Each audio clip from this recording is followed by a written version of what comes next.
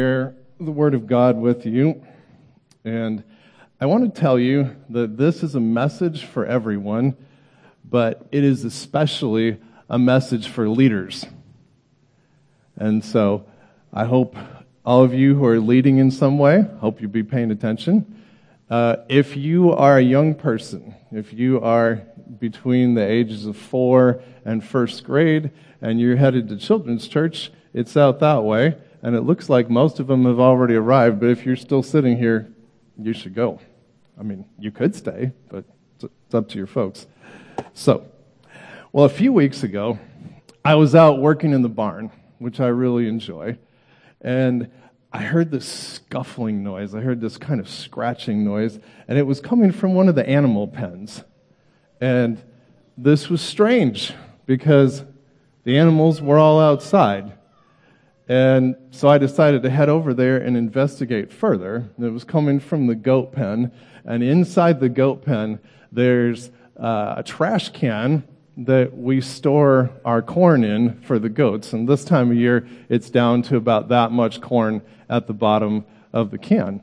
And somehow, a rat had managed to get into the can, and he was jumping and jumping and jumping, but he's a rat, so he can only get about halfway up, and he was stuck in that trash can. So I got an idea. I thought, this would be a lot more fun if I were to get one of our cats and see what he would do with this rat instead of me just dealing with it myself. So I grabbed the trash can, and I brought it out into the yard. And I went and found my daughter because I knew she'd want to see this too. And I grabbed one of the cats. And once everybody was in place, I tipped the can over. Now, the rat predictably just ran for it with everything he had. And incidentally heading straight towards the house. And the cat took a vague look at the rat and then trotted about 15 feet, and then just stopped. And the rat is still going. He's going full speed ahead, and the cat's just sitting there looking at the rat. And we have another cat up on the patio, and he's looking at the rat too, and neither of them are doing a thing. They are just, they don't care. It's a rat. So, after observing all of this, I was kind of irritated. You see, the primary purpose of having an outdoor cat is that it catches mice and rats and other vermin. That's what they're there for. That's their job. But neither cat made the slightest attempt to apprehend this rat. They were either unwilling or unable to do what they were supposed to do. They were not fulfilling their purpose. Well, the last time I was up here, on August 7th, I demonstrated from Scripture that outside of a relationship with Christ, the human heart invariably inclines towards evil and is incapable of pleasing God or desiring to follow His commands. But I also shared the precious truth that when we come to personal faith in Jesus Christ, God forgives all of our sins, rescues us from the dominion of darkness, adopts us into His forever family, and gives us a new heart that is capable of loving Him and growing in obedience towards Him. And if you've never come to personal faith in Jesus, I want to encourage you that there's no better day than today. God says in His Word that if you stop trusting your own attempts to be righteous and instead put your faith in Jesus, He will remove the mountains of sin that are on your account as far as the east is from the west. And at that same moment, He'll give you a new heart that allows you to be in relationship with Him. And we could say that your new heart has a setting for righteousness. And that brings us to the issue of purpose.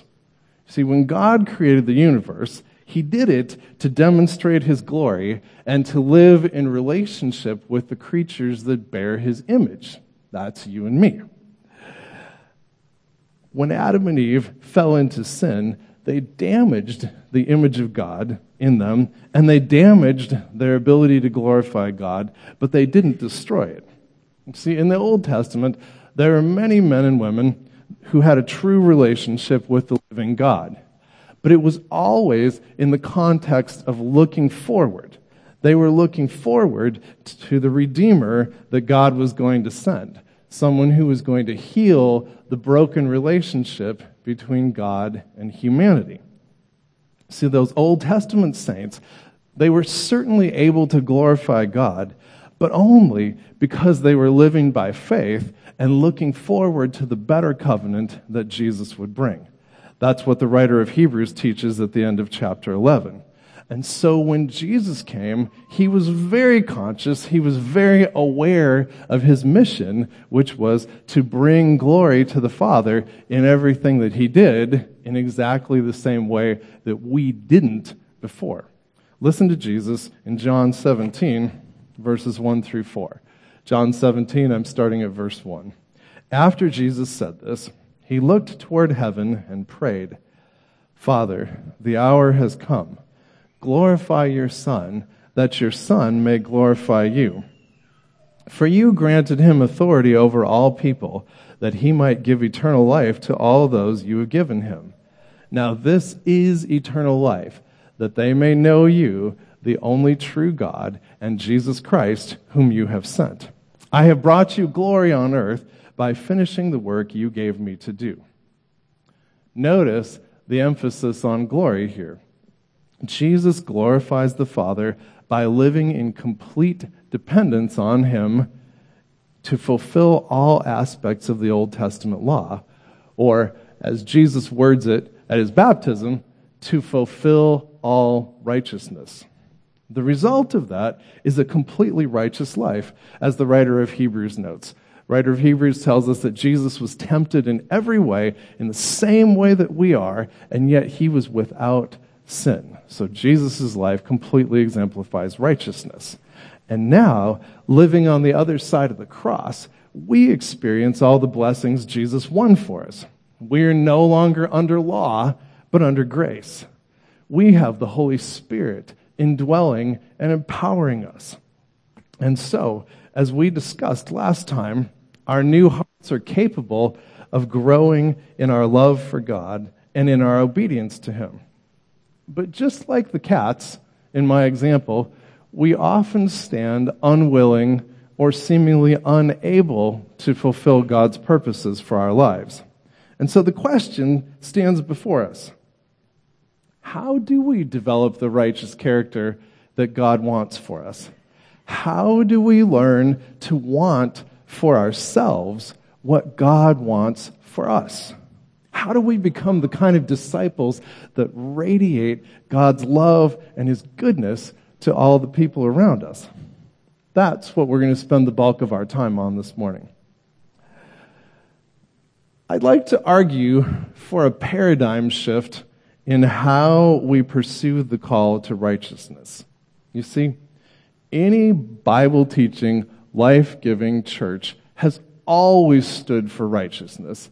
And in the past 30 years, the church has had a huge focus on objective truth because we've been standing in contrast to a culture where there's greater and greater emphasis on your truth and my truth instead of the truth, right? And this has been a good thing, right? We had to say things, and we need to continue to say things that are objectively true. Things about the character and nature of God, things about ourselves as created beings, things about heaven and hell and the future of the human race and the nature of human flourishing. But we may have made a mistake along the way. As James K.A. Smith writes, in the evangelical church, we've made the assumption that human beings are just brains on a stick. Let me say that again. We've made the assumption that human beings are only brains on a stick. That is, if we can get more knowledge, more true and correct information into the mind of the believer, that will cause transformation in our lives. Now, I want to be clear. I have nothing against true and correct information. I've spent the better part of the last 30 years putting true and correct information to the best of my ability into the lives of young people. But what if getting information about something is not exactly how transformation occurs? Let's take an example from food. Imagine that I gave you some statistics this morning. Statistics about how eating healthy, eating lots of fresh fruits and fresh veggies and whole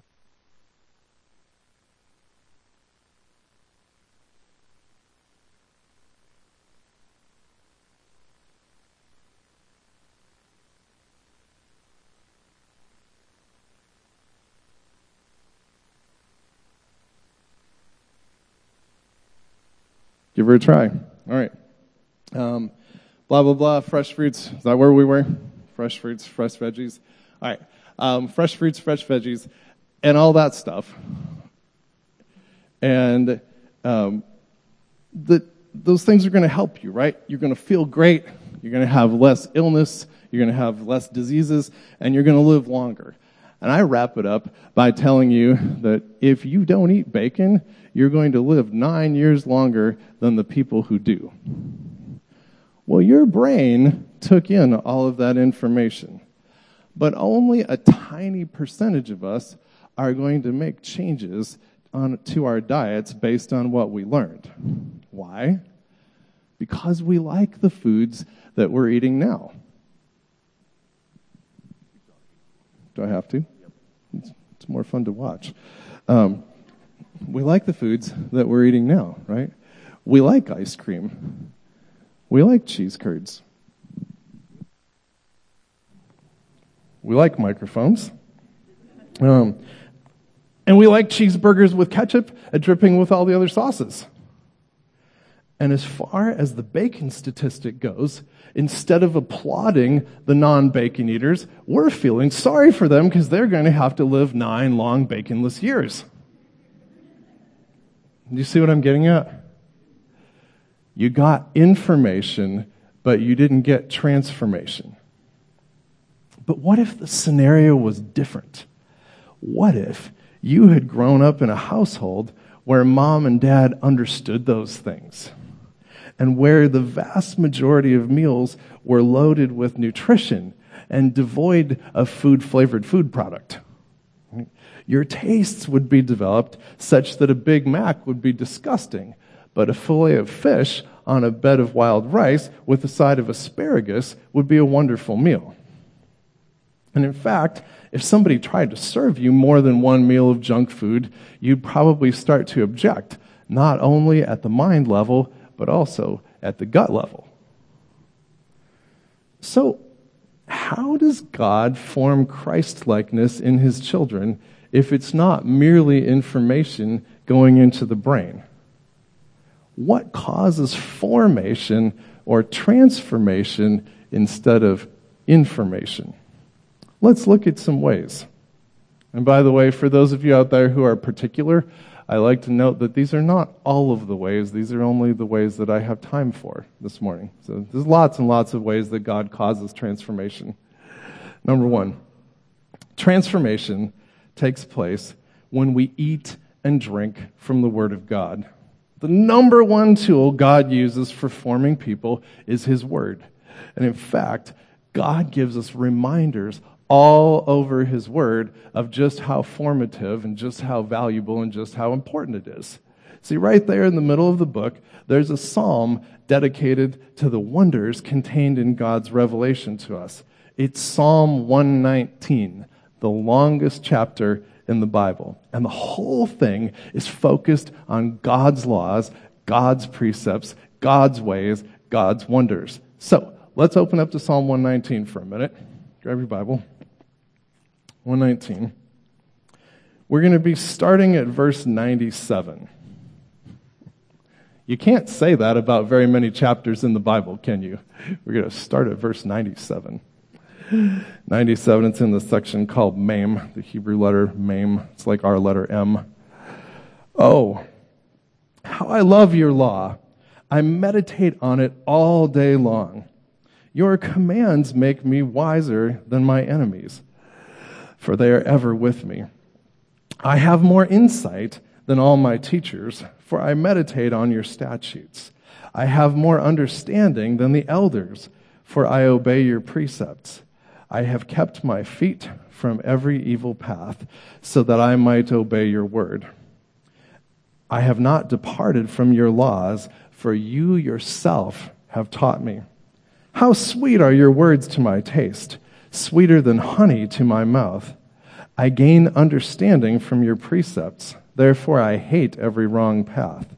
Your word is a lamp to my feet and a light for my path. And you can see from these verses how fascinated the psalmist is with the word of God. He holds it in the highest regard. He proclaims it as sweeter than honey to his mouth. And remember, he says this in a time and place when they didn't have constant access to sugar the way we do. I wonder, do we view the word of God that way? Do our hearts agree with Jesus that man does not live by bread alone, but on every word that comes from the mouth of God? Do we resonate with the Apostle Paul when he wrote, all Scripture is God-breathed and is useful for teaching, rebuking, correcting, and training in righteousness, so that the man of God may be thoroughly equipped for every good work? Notice here that one of the functions of Scripture is training in righteousness, which is exactly what we're talking about this morning. But of course, the Scriptures can't train us if we don't open them. Just having Bibles on your shelf or scattered decoratively about the house may give you a feeling of pseudo-righteousness or may give you a feeling of pseudo-intellectualism, but you have to read them.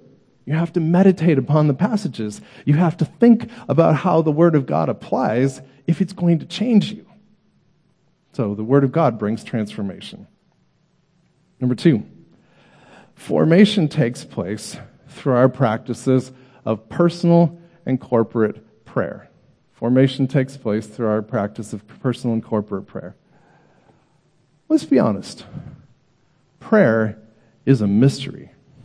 The all-powerful, omniscient, eternal God, who already knows your thought before you think it, has commanded you to come before Him and talk to Him in an act called prayer. Beyond just commanding us to do it, He has promised to answer those prayers according to His own wisdom and goodness. And since prayer isn't telling God anything that He didn't already know, it makes me think that one of God's primary purposes in prayer is to cultivate relationship with us so that He can build that righteousness through righteousness from Him into our hearts. See, when I pray, at the most basic level, I'm confronted with the truth that God is there, everywhere, all the time. And if I do anything in prayer beyond asking for stuff, I will find myself worshiping or thanking Him or confessing sin, and all of those things form me as I do them. Those habits will calibrate me, or as Neil phrased it with the youth worship nights, those things will tune my heart. And if I choose to pray the Lord's Prayer, it will focus me on the eternal realities of God's kingdom. Think about just a few of the petitions. Our Father who art in heaven. Immediately, the focus goes to God and our relationship with Him. He's our Father, and He inhabits the realm of the heavenlies. Right? Hallowed be thy name. We're asking God to make His name holy. His name is holy, and we're asking Him to make that obvious to everyone that His name is holy. Thy kingdom come. We're asking God to bring His kingdom rule. Thy will be done on earth as it is in heaven. The focus is on His will. Give us this day our daily bread. This is the first time in the prayer that daily material concerns and needs come up. And I have to think that if we wrote a prayer, we'd probably have the daily material concerns come up in the first petition and the second petition and the third petition, but you can see that Jesus is working on our hearts through this prayer. And the rest of the petitions focus on our relationships to one another and our avoidance of temptation into sin, but you get the idea. And the practice of prayer becomes even more powerful, even more transformative when we come together with other believers and pray with them. Well, I've probably heard hundreds of sermons in my life that talked about the importance of reading the Bible and the importance of being in prayer. And you have too. But I promised you something different in this sermon, so let's go on to number 3. Formation takes place through our public and private liturgies. Formation takes place through our public and private liturgies. I suspect that the word liturgies in the last sentence provoked one of two responses. If you didn't grow up in church, you're probably really puzzled right about now. And if you did grow up in church, you probably got some negative associations with the word liturgy, the order of service and pre-printed congregational responses used in more formal churches. But a liturgy is really just something done in a public setting on a regular basis. Some of you are saying right now, well, Berean doesn't have a liturgy, does it? Oh, yes, it does. It goes like this.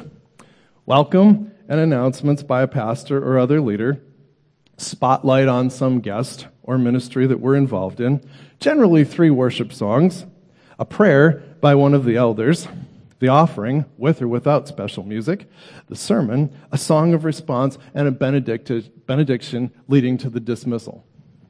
That's generally our liturgy. We may experience minor variations on that, but generally speaking, that's what we do.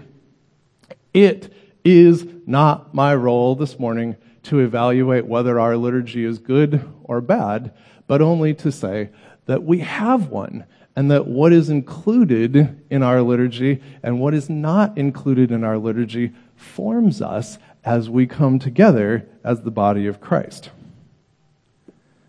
Let me give some examples of differing liturgies from other places I've been. We visited a church in South Dakota some years ago, probably quite some years ago now, where the congregation stood up and remained standing whenever Scripture was read. Why would they do that? I don't believe it's commanded anywhere in the Bible to stand up during the reading of the Word.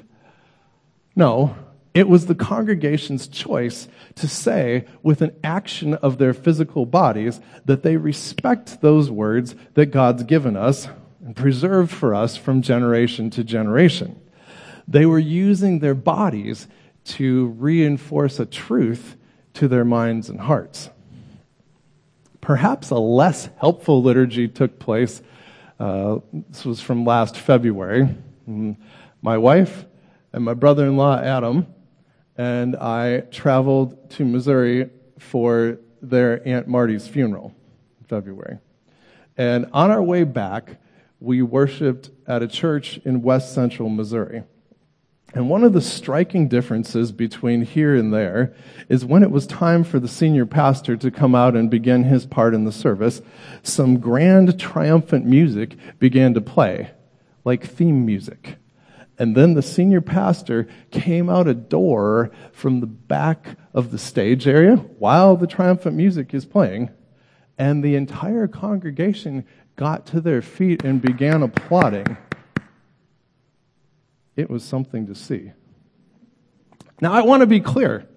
I am glad when any congregation loves and supports its pastors, and we should be encouraging and praying for and loving Nathan and Neil in whatever ways we can.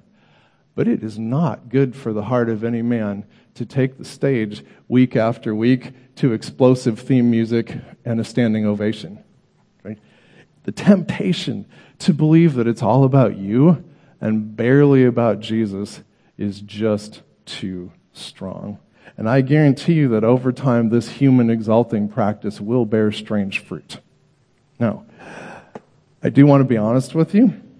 After the clapping died down, he preached a brief but biblical sermon, the main point of which I still remember 6 months later. But liturgies take place outside the church as well. As our culture gets further and further from a lived-out Christian worldview, it puts forth rival liturgies, public spaces, and practices that tell a different story than the Christian story of creation, fall, redemption, and restoration. James K.A. Smith, again, writes in his fascinating and thought-provoking book, You Are What You Love, about the experience of going to shop at the mall. Listen to his description of what it's like to spend time at a shopping mall.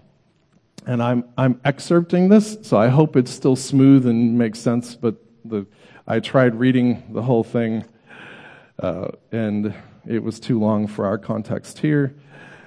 And it turns out that I need stronger glasses if I'm going to make it through this part. All right, there we go. So settle in, listen to what he says.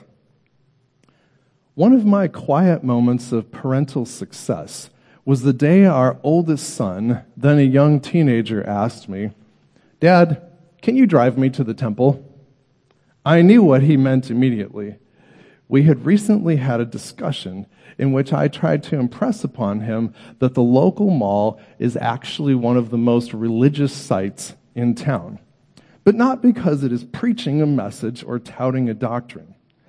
No one meets you at the door of the mall and gives you their statement of faith that lists the 16 things the mall believes. The mall doesn't believe anything, and it isn't interested in engaging your intellect. Its targets are lower. But don't think that means the mall is a neutral space. And don't think that means the mall isn't religious. The mall is a religious site, not because it is theological, but because it is liturgical. Its spiritual significance and threat isn't found in its ideas or messages, but in its rituals. The mall doesn't care what you think, but it is very interested in what you love. Victoria's secret is that she's after your heart. So, he goes to the mall. We arrive at one of the several grandiose entrances to the building, channeling us through a colonnade of chromed arches to towering glass face with doors lining its base. As we enter the space, we are ushered into a narthex of sorts, intended for receiving, orienting, and channeling new seekers, as well as providing a bit of decompression space for the regular faithful to enter into the spirit of the space. For the seeker, there is a large map, a kind of worship aid, to help orient the novice to the location of various spiritual offerings and provide direction into the labyrinth.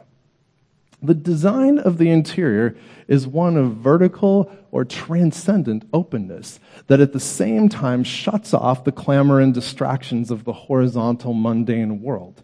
The architectural mode of enclosure and enfolding suggests sanctuary, retreat, and escape.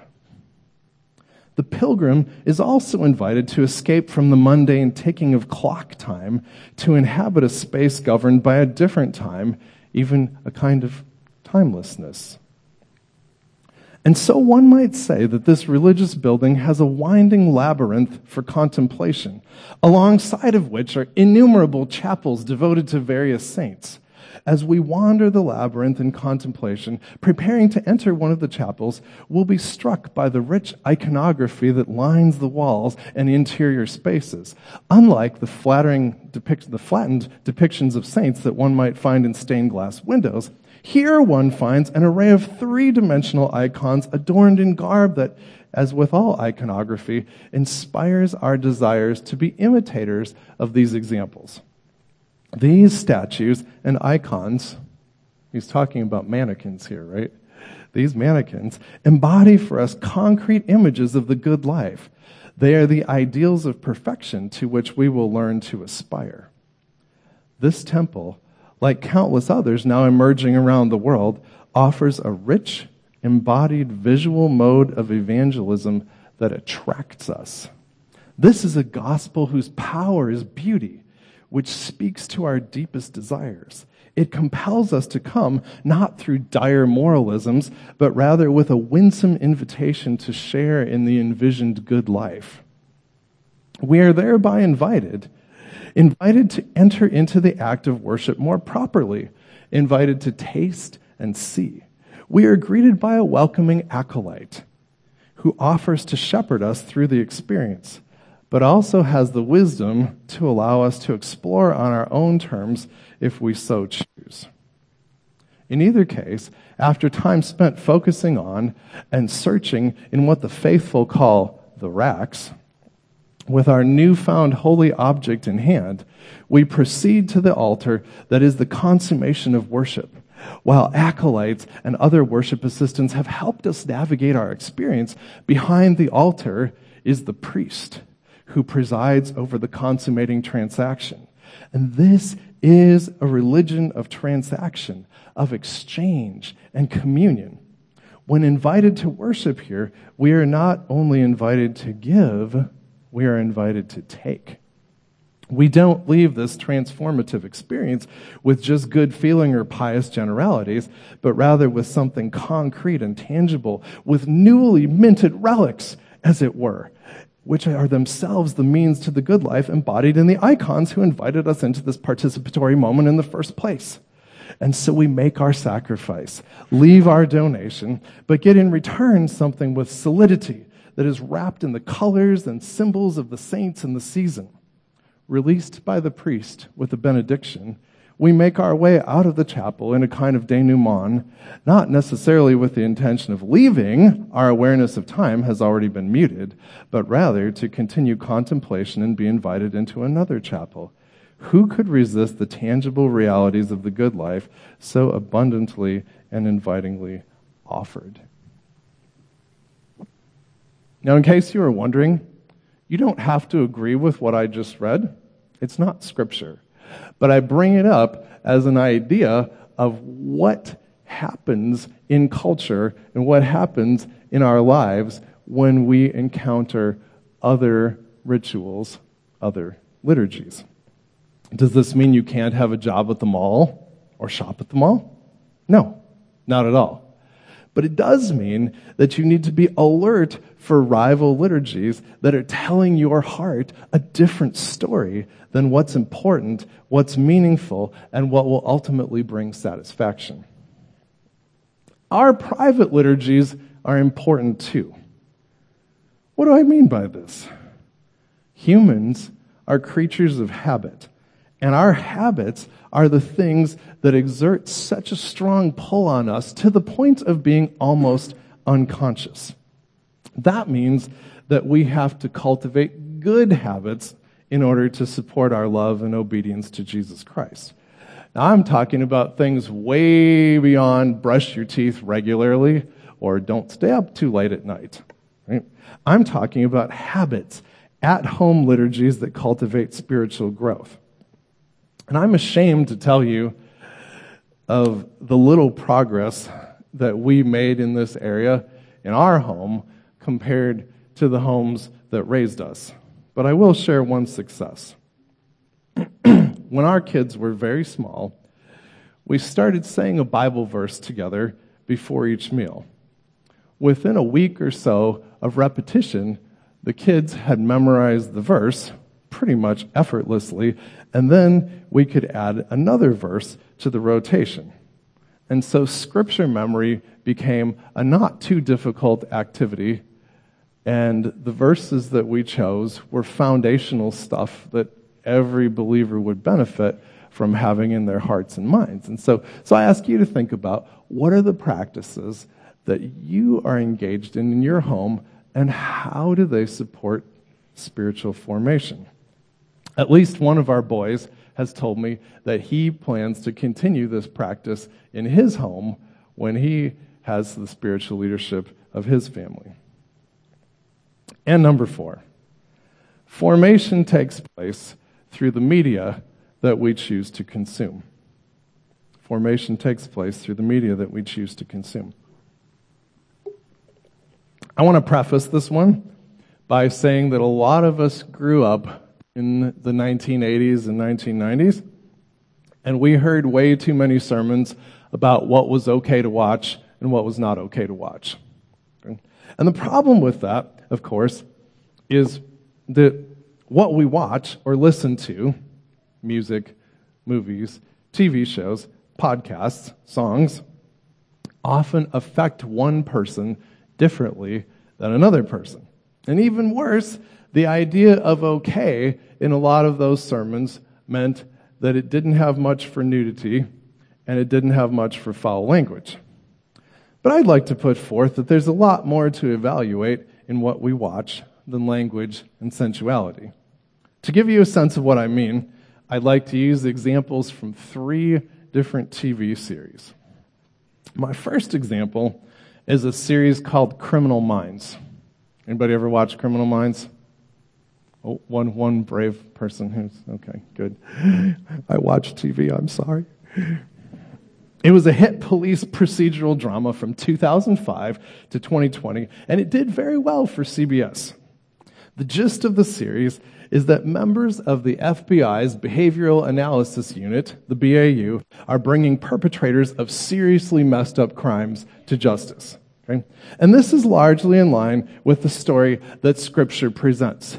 The good guys get the bad guys, good is rewarded, and evil is punished. So far, so good. But as we continue watching episode after episode, I noticed something else. After you developed a relationship with the characters, the writers of the show use the characters to get you to feel a certain way about whatever social issue was on their minds. For example, in one episode, a young man in his 20s was one of the main subjects of the story. They presented his struggle with homosexuality and pretty directly blamed it on his father. The father, a sturdy man with military bearing, was a Bible-believing Christian who told us that the meaning and the focus of his life was to please the Lord. And all of the main characters, who by this time you've grown to love, communicate in their own ways that the young man's choices are just fine and that the biblical Christian father is the source of the problem. Now, if you're anything like me, this sets up a conflict in your heart. You know what Romans 1 says about the practice of homosexuality, and you really like these characters, and you want them to be right. You want to agree with them. The show is doing its best to chip away at your biblical worldview. Example 2 is a little different.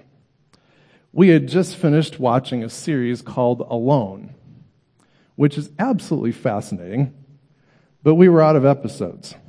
And wanting to find something new, a family member recommended to me, why don't we try watching Survivor?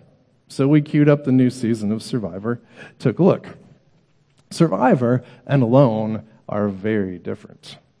While Alone extolled the virtues of preparation, hard work, and perseverance, Survivor instead appealed to the basest part of human nature in multiple ways. Within 20 minutes of watching the show, I felt my inner relationship with Christ being damaged, and we turned it off. Basically, it fed my flesh, and it was not a helpful show for me to be watching. I'll finish with example 3. I'm thinking of the political thriller Designated Survivor, which ran from 2016 to 2019, and starred Kiefer Sutherland. Those of you who are old enough will remember Kiefer Sutherland in numerous other shows and movies. The show's premise is based on a routine practice of the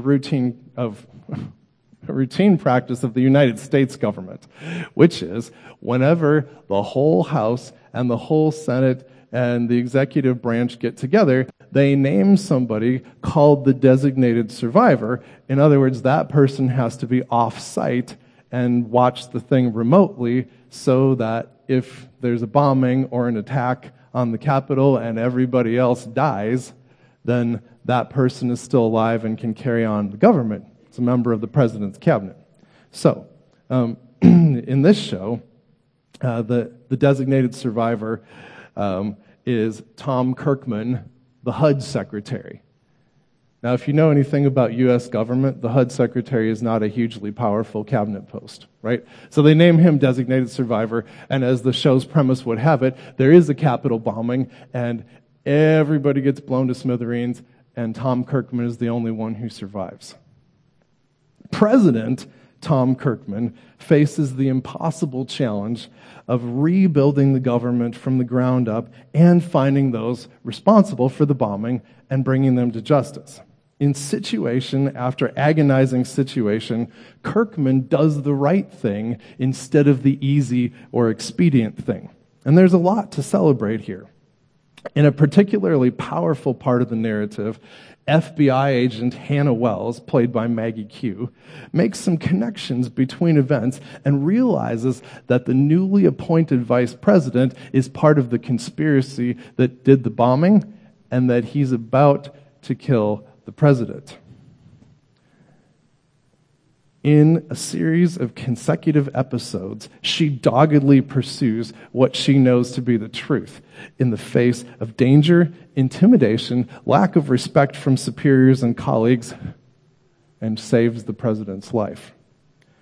No series is perfect, but there's a fair amount in this one that lines up with the story that God is telling in the scriptures. And each of the series that I mentioned over time would have a different impact in the formation of your heart. Well, in some, the righteousness that God desires for us doesn't appear fully formed the moment that we yield ourselves to Christ. In fact, when Jesus was discussing in John chapter 3, he said, "You must be born again." It begins as spiritual birth, not as spiritual maturity. And just like a physical body grows and becomes strong through physical training, our hearts grow in righteousness through spiritual training. So we've got to be in the Word. We've got to be living lives saturated with prayer. We've got to take stock of our public and private liturgies. And we've got to consider what other voices and belief systems are shaping our thoughts and our attitudes on a day-to-day basis, especially when we might be least aware of it. And as we do these things, God will use them to create in us the clean hearts and the right spirits that the psalmist wrote about. Well, let's pray together, and we'll invite the worship team back up. Gracious God, we thank you for this opportunity to consider some thoughts from your word this morning, to ask ourselves the question, how can we be transformed? How can we grow in loving you and desiring the righteousness that you want us to desire? So God, we ask that you would use our time together at Berean Community Church week after week to be formative in our lives. Pray for our leaders, that they would critically evaluate who we are and what we do, and think about how we can be telling your story week after week in the context of this body. And God, we ask that the transformation that happens here would not stay here, but that it would spill out into our homes, into our relationships with others, and that the righteousness of Christ would be seen in our hearts and in our lives. And God, we know it's not something we can do on our own. We can't will ourselves to become righteous, but we can ask you to form that in us. So do that today, Lord God. And again, thanks for all that you have given and all that you've done. We pray in Jesus' name. Amen.